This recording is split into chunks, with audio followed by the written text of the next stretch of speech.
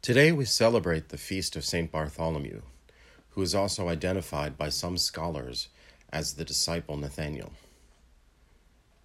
St. Bartholomew is considered one of the evangelists of Armenia and is thought to have been martyred by being flayed, a rather horrible method of death.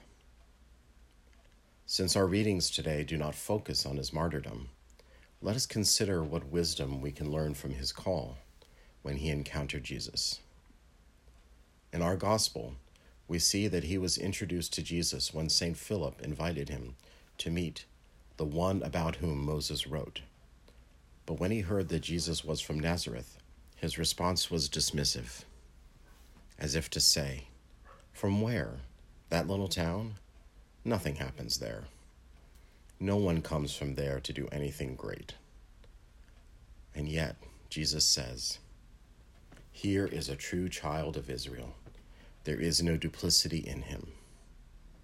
I can almost imagine Jesus laughing at this and realizing that this is truly a disciple who would say what he thinks and not hold back out of flattery or desire to be unctuously ingratiating. Jesus did not surround himself with yes men, but with men and women who were his friends and faithful disciples whom he knew he could trust and with whom he could entrust the mission that he was giving them.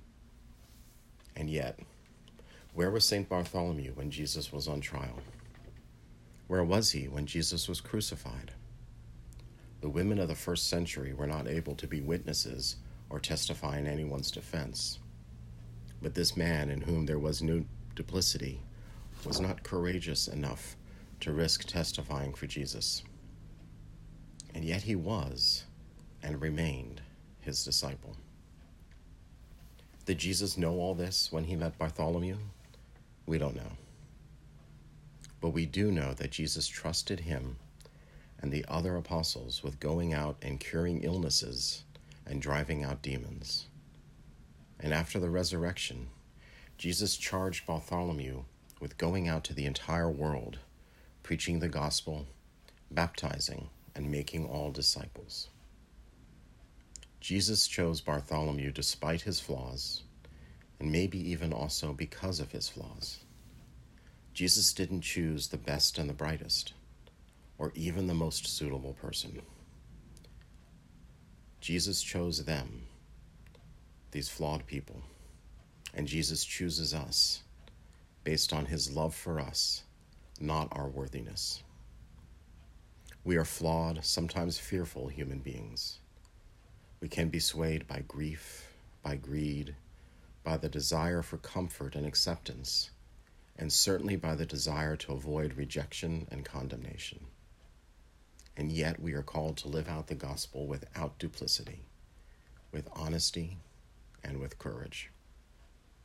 We are called to be those who comfort the grieving and the injured, to feed the poor and the homeless, to teach the faith and to help others improve their lives and live in a more just world.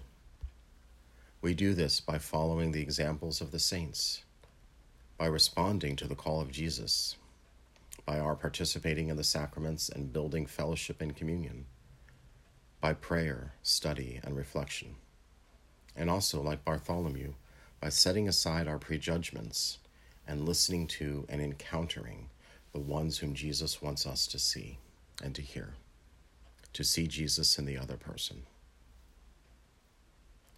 Like Jesus, let us meet the Bartholomews of our time with joy and grace.